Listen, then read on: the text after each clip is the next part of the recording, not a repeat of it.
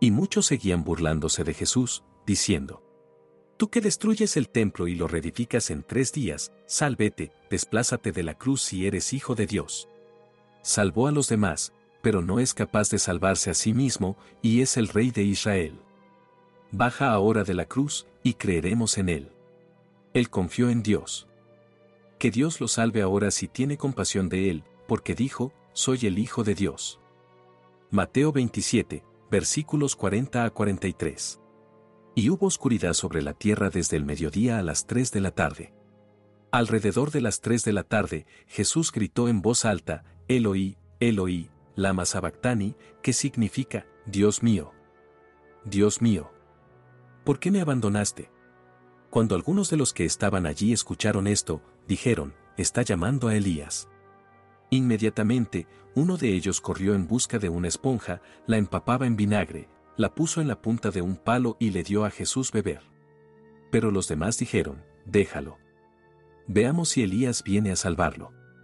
Después de haber gritado de nuevo en voz alta: Todo se ha cumplido. Jesús entregó el Espíritu. En ese momento, el velo del santuario se rompió en 2 partes, de arriba a abajo. La tierra tembló y las rocas se partirán. Los sepulcros se abrieron y los cuerpos de muchos santos que habían muerto fueron resucitados. Y saliendo de los sepulcros, después de la resurrección de Jesús, entraron en la ciudad santa y aparecieron a muchos. Vea el mapa del verdadero camino de Jesús hasta el Calvario en el texto. Nota: el velo del santuario era el que cubría la sala donde estaba el arca de la alianza en el templo. Este era el lugar más sagrado del templo donde solo el sumo sacerdote tenía acceso y podía entrar en la presencia de Dios para hacer el holocausto y pedir por sus pecados y del pueblo. Pero solo una vez al año. Esto tiene un significado muy grande porque puso fin a las ofrendas por el pecado con el sacrificio de Jesús como cordero. Antes el puente que nos unía a Dios era el sumo sacerdote que intercedía por el pueblo. Ahora Jesús es el puente para que podamos acercarnos a Dios. En Números 4, versículo 13 dice que un hombre debe tener al menos 30 años para ocupar el puesto de sacerdote. Curiosamente, es la época de Jesús cuando comenzó su ministerio. Cuando Jesús gritó, no dudó de Dios en la cruz. Estaba expresando el dolor de la separación que causa el pecado. El Padre lo abandonó porque en ese momento Jesucristo había sido hecho pecado, y el pecado implica la separación de Dios. La Biblia dice que la santidad de Dios es tal que sus ojos no pueden contemplar la iniquidad. Habacuc 1, versículo 13. El Hijo fue abandonado por el Padre en ese momento para que los redimidos pudieran tener comunión con Dios por toda la eternidad. El único lugar en el que el Padre no estaba fue en la cruz. Porque en ese momento Jesús era 100% humano, porque Jesús necesitaba morir para pagar nuestros pecados y Jesús recibiría en su cuerpo todos los pecados de la humanidad. Y aquel Verbo fue hecho carne, y habitó entre nosotros, y vimos su gloria, gloria como del unigénito del Padre, lleno de gracia y de verdad. Juan 1, versículo 14. Nota: la expresión se consuma en griego significa tetelestai. En la época de Jesús, la gente también tenía antecedentes penales que se utilizaba para aquellos que tenían alguna deuda o habían cometido algún delito. Cuando la persona pagó su deuda ante el tribunal, el juez tachó todos los cargos en el expediente y escribió al final tetelestai, que significa deuda pagada. En otras palabras, Jesús pagó nuestra deuda eterna en esa cruz. De todos los discípulos, el único que se quedó con Jesús hasta el final fue Juan junto con María Magdalena, la madre de Jesús, y su hermana. Más tarde, un comerciante llamado Arimatea pidió a Pilato el cuerpo de Jesús, y lo enterró en un nuevo sepulcro, y lo cerró con una gran piedra. En el lugar donde Jesús fue crucificado había un jardín, y en el jardín, un nuevo sepulcro, donde nadie había sido colocado nunca. Como era el día de la preparación de los judíos, y como el sepulcro estaba cerca, pusieron a Jesús allí. Juan 19, versículos 41 a 42. Otra prueba de que Jesús fue enterrado cerca de donde fue crucificado, es decir, fuera de la ciudad y no dentro, como afirman. Ver la imagen en el texto. Al día siguiente, era un sábado, los jefes de los sacerdotes acudieron a Pilato y dijeron: Señor, recordamos que, mientras aún estaba vivo, ese impostor dijo: después de 3 días resucitaré. Ordena que su sepulcro sea guardado hasta el tercer día, para que sus discípulos no vengan y roben el cuerpo, y digan al pueblo que resucitó de entre los muertos. Este último error será peor que el primero. Pilato mandó sellar la piedra y colocó soldados para guardar la tumba. El domingo María Magdalena y la madre de Santiago fueron a ver la tumba, había ocurrido un terremoto. Y el ángel de Dios vino y sacó la piedra de la entrada de la tumba, los soldados ya no estaban allí, y la tumba parecía vacía. El ángel les dijo, no tengas miedo, porque sé que estás buscando a Jesús, que fue asesinado en la estaca. No está aquí, ya que ha resucitado. En el camino para contar a los otros discípulos ven a Jesús y se lanzan a sus pies. Juan 20, 6-7. 6. Tras él llegó Simón Pedro y entró en el sepulcro. Vio allí las vendas. 7. Y el sudario que había cubierto la cabeza de Jesús, aunque el sudario no estaba con las vendas, sino enrollado en un lugar aparte. Cuando Pedro y Juan entraron en el sepulcro, vieron doblado el pañuelo que estaba sobre la cabeza de Jesús. ¿Sabes lo que eso significa? Para entenderlo, analicemos las tradiciones judías. Esto se refiere al sirviente y a su amo. Cuando estabas comiendo, él tomaba el pañuelo y se limpiaba la barba, los dedos y la boca. Si tiraba el pañuelo sobre la mesa, significaba que había terminado, y el sirviente podía quitar la mesa. Ahora, si doblaba su pañuelo, el sirviente no podía tocar de ninguna manera la mesa, porque este gesto significaba que volvería. Jesús dejó este mismo mensaje cuando dejó el pañuelo doblado, indicando que no había terminado y que volvería. Los soldados que vieron al ángel abrir la tumba fueron sobornados por los líderes religiosos, para mentir que se quedaron dormidos mientras los discípulos robaban el cuerpo. Los discípulos estaban escondidos cuando Jesús se les apareció, dijo, que la paz esté con ustedes. Pero estaban asustados y pensaron que estaban viendo un espíritu. Jesús mostró sus manos y sus pies, y dijo, ¿por qué están afligidos y por qué surgen dudas en su corazón? Mira mis manos y mis pies, que soy yo mismo. Tócame y mira, porque un espíritu no tiene carne ni huesos como tú ves que tengo, punto. En ese momento Tomás no estaba presente, así que cuando dicen lo que vieron no cree. Días después Jesús vuelve, y está presente, dice, pon el dedo aquí, y mira mis manos, extiende la mano y ponla a mi lado. Deja de dudar y créeme, punto. Tomás dice, mi Señor y mi Dios. Jesús dice, ¿has creído porque me has visto? Feliz los que no han visto, pero aún así creen, punto. Juan 20, versículo 29. Nota. La gente quiere un Dios para aferrarse, así que se aferran a estatuas e imágenes. Como hemos visto, Dios repudia cualquier tipo de idolatría, castigó a su propio pueblo por construir un ternero de oro, y decir que era Él, el verdadero Dios no debe ser visto, en fotos, pinturas, estatuas, etc., pero se siente en el corazón a través de la fe, y por eso Jesús lo dijo. Muchos piensan que está bien tener una foto de Jesús, un rosario o incluso una estatua de Él, o de santos, pero esto también se considera idolatría. Jesús tiene que estar solamente en nuestros corazones. Además de los apóstoles, había alrededor de 500 discípulos que caminaban con Él después de la resurrección, y antes de ascender al cielo Jesús enseñó durante unos 40 días.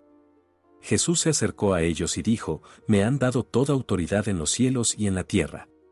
Así que van y hacen discípulos de todas las naciones, bautizándolos en el nombre del Padre y del Hijo y del Espíritu Santo, enseñándoles a obedecer todo lo que les he ordenado. Y siempre estaré contigo, hasta el fin de los tiempos. Mateo 28, versículos 18-20. No salgan de Jerusalén, pero sigan esperando lo que el Padre prometió, como les dije, porque Juan realmente bautizó con agua, pero serán bautizados con Espíritu Santo dentro de unos días. Hechos 1, versículos 4-5. Estaban con Jesús en el monte de los olivos cuando ascendió a los cielos, una nube lo cubrió y los discípulos ya no pudieron verlo. Los apóstoles volvieron a Jerusalén, y el día de la fiesta judía de Pentecostés, los discípulos se reúnen en una sala, y comienzan a orar. De repente vino del cielo un sonido, como de un viento muy fuerte, y todos se llenaron del Espíritu Santo, y comenzaron a hablar en otros idiomas. Nota. Este era el día de la fiesta de la cosecha, una celebración agrícola. Cuando los griegos tomaron el control imponiendo su propia lengua, esta fiesta se llamó Pentecostés. Actualmente, el 50º el día después de la Pascua es considerado por los cristianos como el día de Pentecostés. Y también fue el día del descenso del Espíritu Santo, Espíritu de Dios, sobre los apóstoles. Tal experiencia se llama bautismo en el Espíritu Santo. Esto significa que si te bautizas en las aguas y te purificas de los pecados, el segundo bautismo es el del Espíritu Santo. Gary Habermas enumera 39 fuentes antiguas de Jesús, no bíblicas, de las cuales enumera más de 100 hechos reportados sobre su vida, enseñanza, crucifixión y resurrección. También el ateo Gerd Ludemann, de Alemania, dice que la crucifixión de Jesús es indiscutible, como dice el historiador agnóstico Parte. Estos son algunos ejemplos. Flavio Josefo, un historiador judío que se convirtió en aliado de los romanos, mencionó a Jesús en sus obras, incluidas las referencias a su resurrección. Su obra, conocida como Antigüedades Judías, escrita alrededor del 93 al 94 DC, contiene un pasaje conocido como el Testigo de Flavia, que menciona a Jesús. Además, Tácito, un historiador romano, al describir el fuego de Roma en el año 64 después de Cristo, menciona el nombre de Cristo en su obra Anales, escrita alrededor del año 116 después de Cristo. Habla de la persecución de los cristianos durante el reinado de Nerón. Suetonio, otro historiador romano, alrededor del año 120 después de Cristo, presentó dos registros históricos encargados por Roma, uno sobre la vida de Claudio y el otro sobre la vida de Nerón. En ambos registros, se refiere a Cristo y a los disturbios causados por los seguidores de Jesús. Estas referencias históricas fuera de los textos bíblicos proporcionan testimonios importantes sobre la existencia de Jesús y la influencia del cristianismo en los primeros siglos. En 1947, en el desierto de Judá, se descubrieron pergaminos que constituyen las copias más antiguas jamás encontradas del Antiguo Testamento. Las fechas de estos manuscritos fueron determinadas por científicos experimentados utilizando la técnica de datación por carbono 14. Y se descubrió que estas copias estaban escritas en el rango entre 270 a.C. y 70 después de Cristo. Al comparar estas copias con las más antiguas conocidas anteriormente, se demostró que el 95% de los textos eran idénticos, mientras que el 5% restante tenía pequeñas diferencias en la escritura. Con esto, se ha demostrado científicamente que los textos que tenemos hoy en día no se han corrompido, a pesar de que se han copiado manualmente a lo largo de los siglos. No ha cambiado nada. Puede que ni siquiera crean que la Biblia es la palabra de Dios, pero la ciencia confirma que se ha mantenido sin cambios a lo largo del tiempo. ¿Sabías que no somos hijos de Dios? La Biblia es muy clara en que todas las personas son creaciones de Dios. Nos convertimos en hijos de Dios cuando aceptamos a su único Hijo que es Jesucristo como Salvador. Solo entonces somos adoptados por Dios y nos convertimos en herederos de Dios y coherederos con Cristo. Juan 1, versículo 12. 12. Mas a cuantos lo recibieron, a los que creen en su nombre, les dio el derecho de ser hechos hijos de Dios. Efesios 1, versículo 5. 5. Nos predestinó para ser adoptados como hijos suyos por medio de Jesucristo, según el buen propósito de su voluntad. Todo el mundo se pregunta cuándo volverá Jesús, pero lo que mucha gente no sabe es por qué volverá. 2/3 del Evangelio fue predicado en Galilea. Jesús era judío pero también era galileo. Y sus discípulos también lo eran, de la misma manera que tenemos nuestra cultura, nuestras tradiciones, nuestra jerga, el pueblo de Galilea también lo tenía. Así que Jesús hablaba de la manera que ese pueblo entendía. Las bodas en Galilea se celebraban de una manera diferente a los otros pueblos de la región, las bodas se arreglaban.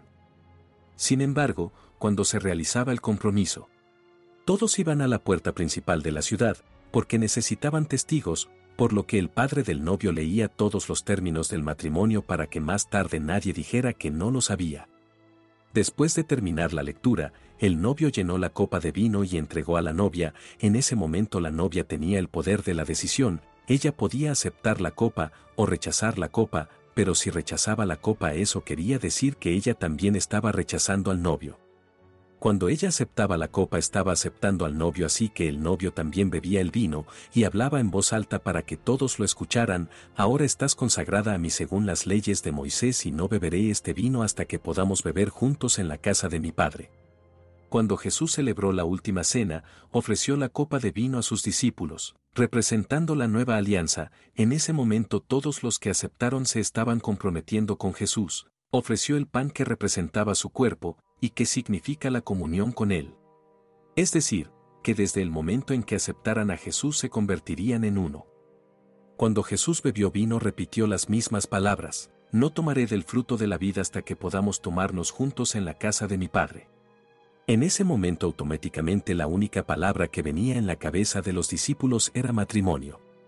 Entonces, después de que se firmó el compromiso, cada uno iría a su rincón, el novio regresaba a la casa de su padre, y él comenzaba a construir una habitación adjunta a la casa de su padre. Esta habitación tardaría aproximadamente un año en construirse, mientras que la novia junto con las madrinas se estaban preparando para la boda, es decir, tenían que esperar a los comerciantes viajeros con las telas, encajes, etc., tenían que preparar el vestido de la novia y el ajuar.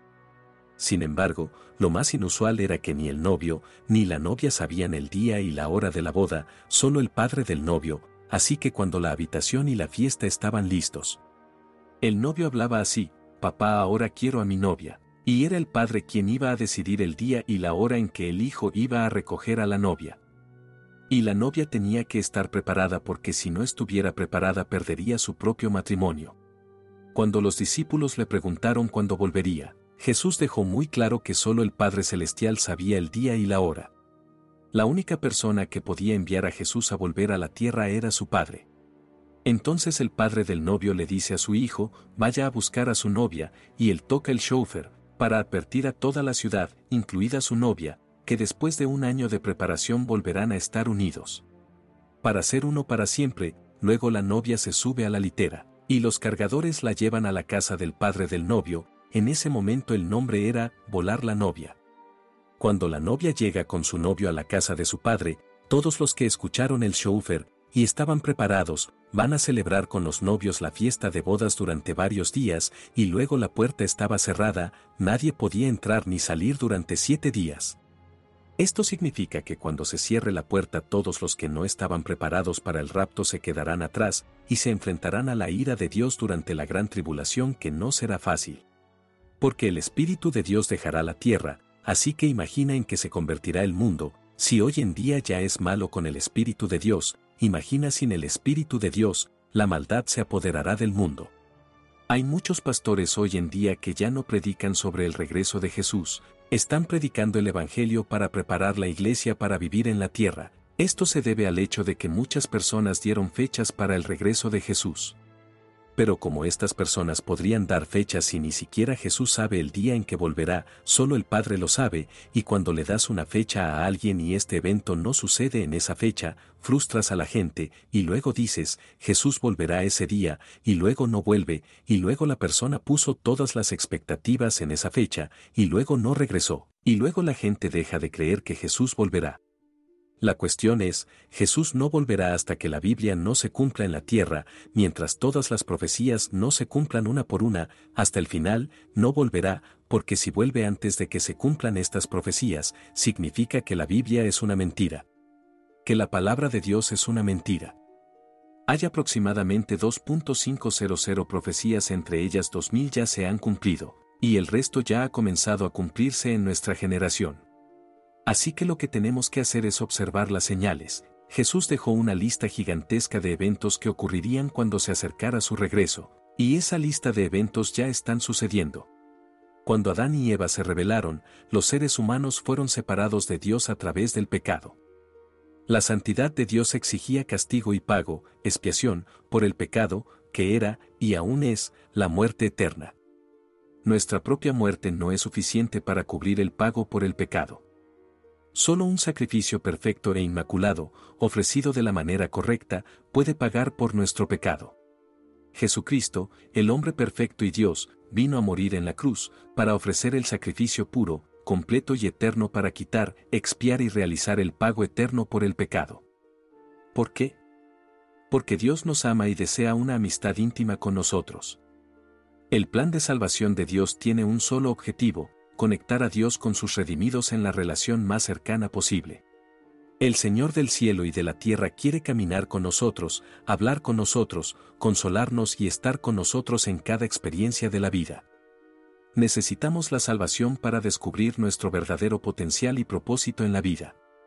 Recibir la salvación a través de Jesucristo no tiene nada que ver con obras o bondad. La vida eterna en el cielo viene a través del regalo de la gracia de Dios. Lo recibimos mediante la fe en Jesús y no como resultado de nuestro desempeño. Romanos 10, versículo 9, que si confiesas con tu boca que Jesús es el Señor y crees en tu corazón que Dios lo levantó de entre los muertos, serás salvo. Hebreos 7, versículos 11 a 28. 11. Sí, pues, la perfección fuera por el sacerdocio levítico, porque bajo él recibió el pueblo la ley, ¿qué necesidad habría aún de que se levantase otro sacerdote, según el orden de Melquisedec, y que no fuese llamado según el orden de Aarón? 12. Porque cambiado el sacerdocio, necesario es que haya también cambio de ley. 13. Y aquel de quien se dice esto, es de otra tribu, de la cual nadie sirvió al altar. 14. Porque manifiesto es que nuestro Señor vino de la tribu de Judá, de la cual nada habló Moisés tocante al sacerdocio. 15. Y esto es aún más manifiesto, si a semejanza de Melquisedec se levanta un sacerdote distinto. 16. No constituido conforme a la ley del mandamiento acerca de la descendencia, sino según el poder de una vida indestructible. 17. Pues se da testimonio de él, tú eres sacerdote para siempre, según el orden de Melquisedec. 18. Queda, pues, abrogado el mandamiento anterior a causa de su debilidad e ineficacia. 19. Pues nada perfeccionó la ley, y de la introducción de una mejor esperanza, por la cual nos acercamos a Dios. 20. Y esto no fue hecho sin juramento. 21. Porque los otros ciertamente sin juramento fueron hechos sacerdotes, pero éste, con el juramento del que le dijo, juró el Señor, y no se arrepentirá, tú eres sacerdote para siempre, según el orden de Melquisedec. 22. Por tanto, Jesús es hecho fiador de un mejor pacto. 23. Y los otros sacerdotes llegaron a ser muchos, debido a que por la muerte no podían continuar. 24. Mas este, por cuanto permanece para siempre, tiene un sacerdocio inmutable. 25. Por lo cual puede también salvar perpetuamente a los que por él se acercan a Dios, viviendo siempre para interceder por ellos. 26. Porque tal sumo sacerdote nos convenía, santo, inocente, sin mancha, apartado de los pecadores, y hecho más sublime que los cielos.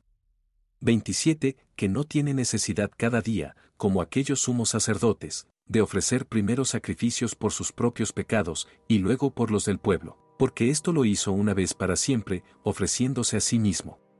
28. Porque la ley constituye sumos sacerdotes a débiles hombres, pero la palabra del juramento, posterior a la ley, al Hijo, hecho perfecto para siempre. Nota. Pasados los años los gobiernos se han ido mejorando, cambiando y haciendo nuevas leyes, así lo hizo Dios cuando envió a Jesús, tenía una alianza con el pueblo de Israel, y decidió expandirse y mejorar sus leyes para que todos pudieran acercarse a Él, y obtener la salvación a través de Jesús. Los judíos continúan sirviendo a Dios, pero se niegan a aceptar que Jesús es el Mesías. Porque afirman que no cumplió tres cosas en relación con las profecías: la reconstrucción del tercer templo, la paz mundial, y el reconocimiento mundial de que Dios es único, y reinará para siempre, pero Jesús cumplió todas las demás profecías, cuando estas tres cosas se cumplirán en la segunda vuelta de Jesús, cuando los justos heredarán el reino de los cielos. Allí estará el tercer templo, no habrá más tristeza, odio, opresión, enfermedades. La paz reinará y Dios será reconocido por el mundo. Hay varios libros fuera de la Biblia, escritos en el siglo I, que afirman que Jesús resucitó y ascendió a los cielos. Cuando venga, el anticristo reconstruirá el tercer templo en Israel y promoverá una falsa paz mundial, y muchos creerán en él. El nombre Yeshua es un término de origen hebreo que significa salvar o salvación. Es una forma abreviada de Yehoshua, que es el nombre hebreo de Jesús. Yeshua Mashiach, transliterado al griego, se convierte en Jesús Cristos, y en español es Jesús, el Cristo o Mesías, ambos términos que se traducen como el ungido. El nombre de Dios no puede pronunciarse porque es un tetragrama con solo 4 letras consonantes, YHWH. Algunos estudiosos lo han vocalizado y utilizan la palabra Yahweh, que significa yo soy el que soy. En el judaísmo, hay varios nombres que se refieren a Dios. Como Adonai, el Dios soberano, Elohim, Dios creador, poderoso y fuerte, el Sadai, Dios todopoderoso o el poderoso de Jacob, Jehová Jireh, el Señor proveerá, Jehová Rafa, el Señor que sana, Jehová Nisi, el Señor es mi bandera, Jehová Roí, el Señor es mi pastor. La cruz es un símbolo cristiano, pero ¿sabes cómo usarla? La cruz significa el amor de Dios por nosotros, porque condenó a su Hijo Jesús, para que pudiéramos recibir el perdón y la salvación. Así que cuando decidimos utilizar el símbolo de una cruz, nuestra intención debe ser difundir el mensaje del Evangelio a los que nos rodean. La cruz no se puede usar como amuleto, si pones tu fe en ese objeto se convierte en idolatría. La cruz tampoco debe usarse con Jesús clavado en ella por 2 razones.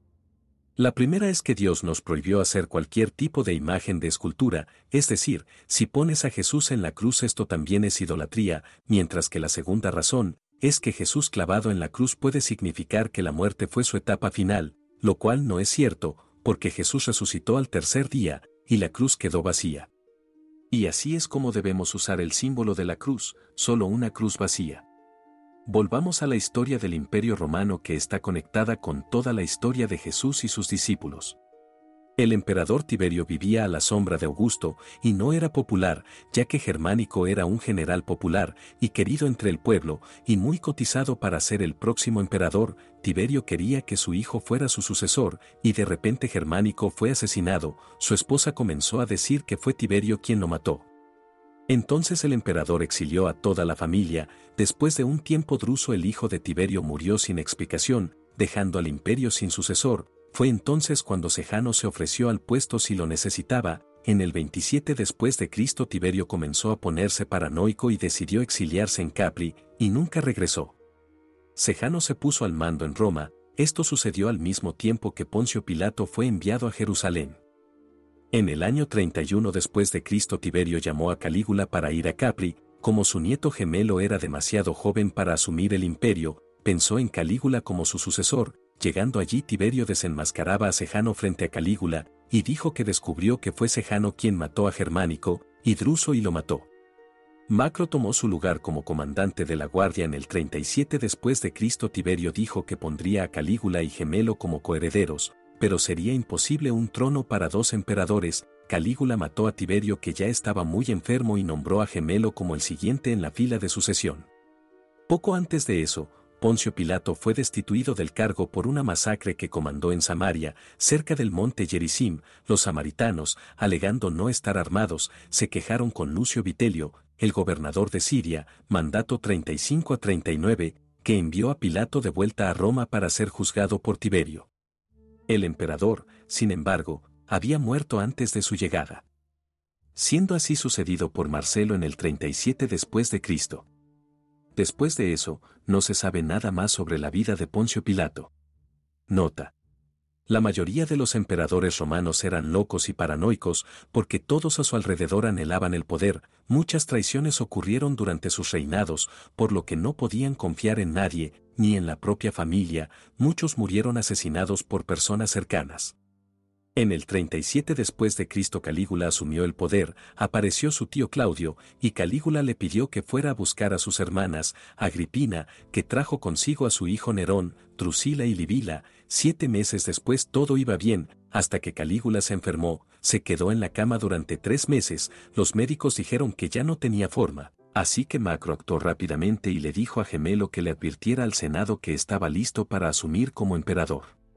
Pero en ese momento hablar de reemplazar al emperador mientras aún estaba vivo se consideraba una traición. Calígula se recuperó, y cuando descubrió que Macro y Gemelo tramaban a sus espaldas comenzó a ponerse paranoico, y mandó matarlos a ambos. Agripina era muy ambiciosa y quería ser emperatriz, le hizo una propuesta a su hermano que tuvieran un hijo juntos. El incesto en ese momento era un tabú, pero él estuvo de acuerdo. Pasaron meses, y no pasó nada, así que apuntó a su otra hermana, Drusila, pero ella estaba casada. Pero él como emperador hizo lo que quisiera, ella quedó embarazada y él comenzó a tratarla como esposa, hasta que Drusila se enfermó misteriosamente y murió. Calígula se deprimió y gastó mucho dinero en días de funeral para ella y construcción de estatuas y templos. Agripina intentó seducirlo de nuevo, pero él la rechazó. Calígula comenzó a desesperarse porque no tenía un heredero, así que para asegurar uno, se casó con una mujer embarazada de otro hombre. Su nombre era Caesonia, pero ella tenía una niña. En el 39 después de Cristo Agripina, para subir al poder a cualquier precio, armó un plan para matarlo. Fue llamada la trama de las tres dagas. Agripina, Libila y el Lépido, es marido de Drusila. Calígula descubrió y mató al Lépido y envió a las hermanas al exilio. Nerón se fue a vivir con una tía. Después de eso se volvió más paranoico y peligroso, y comenzó a gastar dinero construyendo templos y estatuas de él mismo en todo el imperio. Comenzó a vestirse como los dioses pensando que era uno, incluso se proclamó Júpiter. En el año 40 después de Cristo construyeron un altar en Judea y los judíos destruyeron. Por venganza, Calígula ordenó al gobernador que reemplazara el templo de Jerusalén por un nuevo templo dedicado a los dioses y que colocara una estatua de él allí mismo. El gobernador de Siria pospuso todo lo que pudo temiendo una nueva guerra civil, haciendo así que Calígula cambiara de opinión. Agripa fue rey de Judea desde el 41 hasta el 44 después de Cristo. Era nieto de Herodes el Grande. Debido a sus extravagancias, Roma estaba al borde de un colapso financiero, y a los senadores no les gustó. Calígula sabía que tenía que hacer algo. Fue entonces cuando devolvió los juicios de traición, y fue tras los senadores más ricos y se quedó con toda su fortuna. En el 41 después de Cristo planeó invadir Britania, actual Inglaterra. Necesitaba alguna victoria militar. Cuando llegó a la frontera era imposible cruzar con los barcos, y luego subir los acantilados, así que para que no fuera humillado por regresar con las manos vacías, eligió a algunos soldados del propio ejército y los llevó de vuelta como si fueran prisioneros de guerra.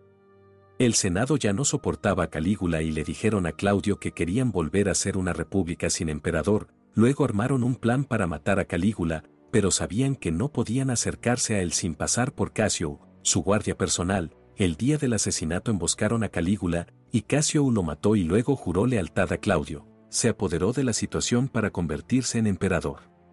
Claudio era un buen administrador. Se casó 4 veces y tuvo 2 niñas y 2 niños. Uno murió y el británico estaba en la fila del trono. Con su segundo marido muerto Agripina era rica, y todavía anhelaba el trono, así que sedujo a su tío Claudio y en el año 49 después de Cristo se casó con él, con la intención de poner a su hijo Nerón como heredero al trono. Claudio más tarde adoptó a Nerón.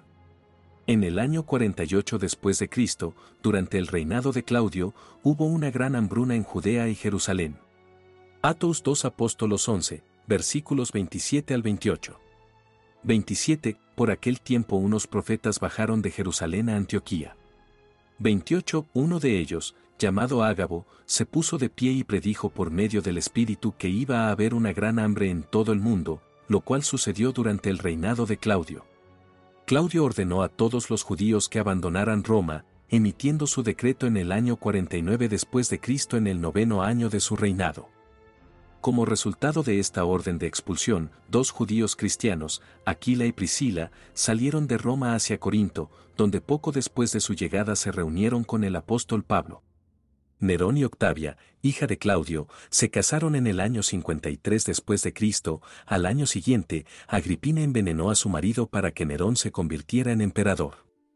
En los primeros años que lo controlaba a él y al imperio, Nerón tenía 16 años cuando se convirtió en emperador.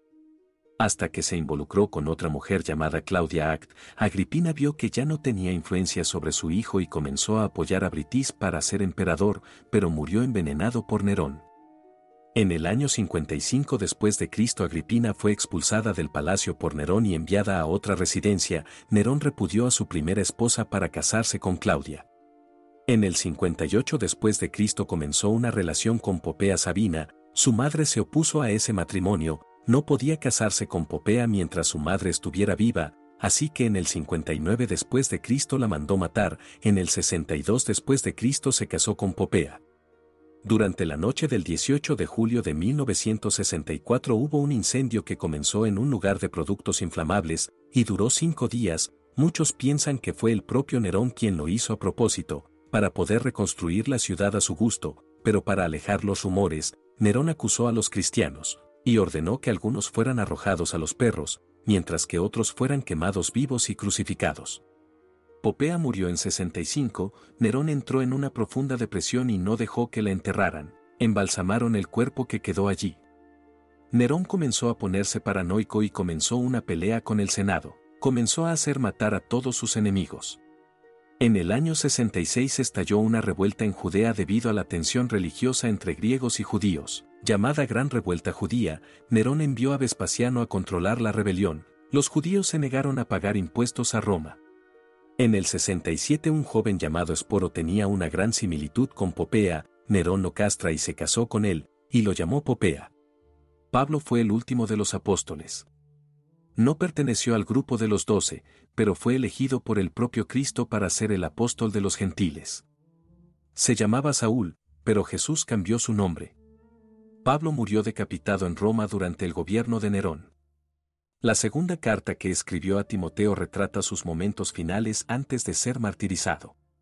Incluso en ese momento, Gayo Julio Próculo, gobernador de la Galia Lugdunense, se rebeló contra la política fiscal de Nerón. Recuperó el control militar, pero el Senado votó que Galbe fuera el próximo emperador y declaró a Nerón enemigo público. Escapó de Roma y se suicidó. Ese mismo año 4 emperadores ascendieron al trono, pero Vespasiano fue quien reinó durante 10 años, tomó el trono en 69 mientras dejó a su hijo Tito en Judea luchando contra la rebelión judía. Mientras regresaba a Roma para reclamar el trono del usurpador Vitelio, que ya había depuesto a Otón. Vespasiano reinó durante 10 años. Lucas 21, versículos 5 a 6. 5. Y a unos que hablaban de que el templo estaba adornado de hermosas piedras y ofrendas votivas, dijo. 6. En cuanto a estas cosas que veis, días vendrán en que no quedará piedra sobre piedra, que no sea destruida. El muro de las lamentaciones es importante para los judíos por lo que Dios dijo en 2 Crónicas 7, versículos 15 a 16. 15. Ahora mis ojos estarán abiertos y mis oídos atentos a la oración hecha en este lugar. 16. Ahora he elegido y he santificado esta casa para que esté allí mi nombre para siempre. Mis ojos y mi corazón estarán allí todos los días. Oran en esta parte específica del muro, porque los santos de los santos estaban más cerca de esa pared. El muro completo tenía 500 metros, hoy tiene 70 metros. Los judíos también caminan de espaldas cuando salen del muro de los lamentos, porque dicen que si la presencia de Dios está ahí, no se puede dar la espalda a Dios.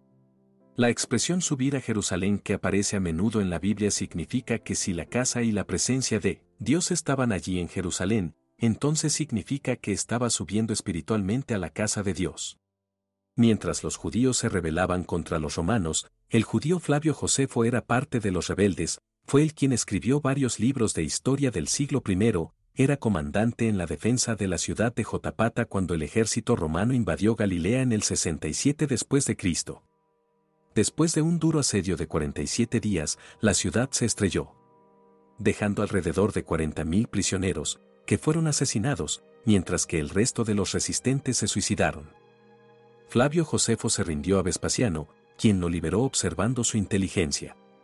Tito rodeó Jerusalén al mando de 3 legiones, cortó la comida y el agua de la ciudad, luego permitió la entrada de algunos judíos para celebrar la Pascua, negando luego la salida. Después de los intentos de Josefo de negociar una rendición, los romanos destrozaron rápidamente las primeras fases de la muralla. Para intimidar a la resistencia, Tito crucificó a los desertores judíos alrededor de las murallas. Los judíos estaban a punto de rendirse por el hambre y los romanos aprovecharon la debilidad para invadir la ciudad después de romper la última fase de la muralla.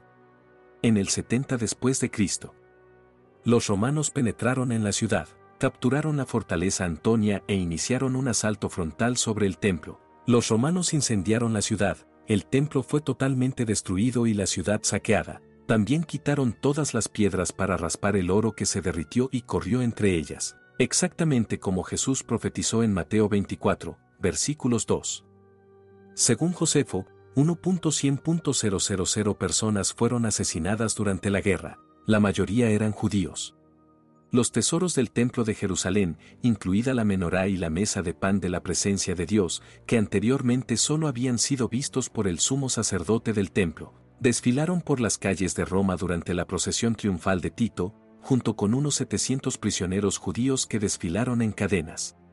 Recientemente se encontró la calle que subió desde el estanque de Siloé hasta el monte del templo y durante las excavaciones en la ciudad de David se encontraron cenizas.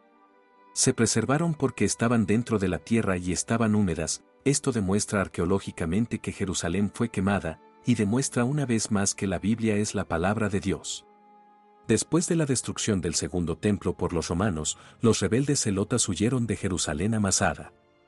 Los romanos construyeron entonces una enorme rampa y destruyeron la muralla. Los judíos decidieron suicidarse en masa para no ser capturados.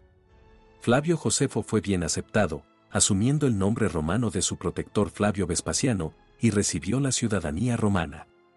Era judío y no se convirtió al cristianismo, pero informó en uno de sus libros que Cristo resucitó al tercer día. En el 79 después de Cristo Tito sucedió a su padre como emperador de Roma. Nota.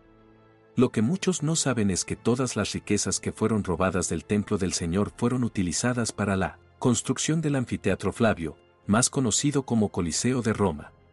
Más tarde, los emperadores que perseguían a los cristianos los arrojaron a los leones por diversión.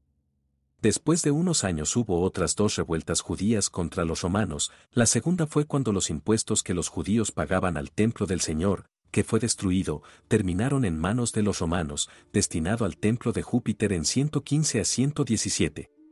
Y la tercera revuelta fue después del viaje del emperador Adriano, entre los años 130 y 131, entre sus planes estaba la reconstrucción de Jerusalén como una ciudad helenística, difusión de la cultura de la antigua Grecia, y donde, sobre el monte del templo, se levantaría un santuario dedicado a Júpiter Capitolino.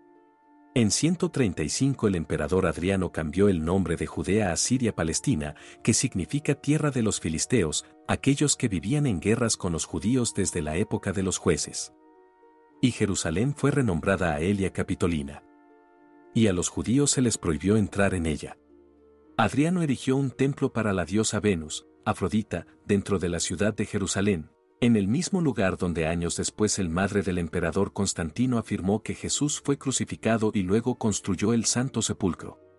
El emperador romano Aurelio logró establecer el culto al Sol Invictus como una religión oficial, junto a los cultos romanos tradicionales. Aurelio también construyó un nuevo templo para el Sol, que fue dedicado a él el 25 de diciembre de 274 después de Cristo, y elevó el número total de templos para el dios, en Roma, a, al menos, 4. También instituyó juegos en honor al dios Sol, celebrados cada 4 años a partir del 274 DC.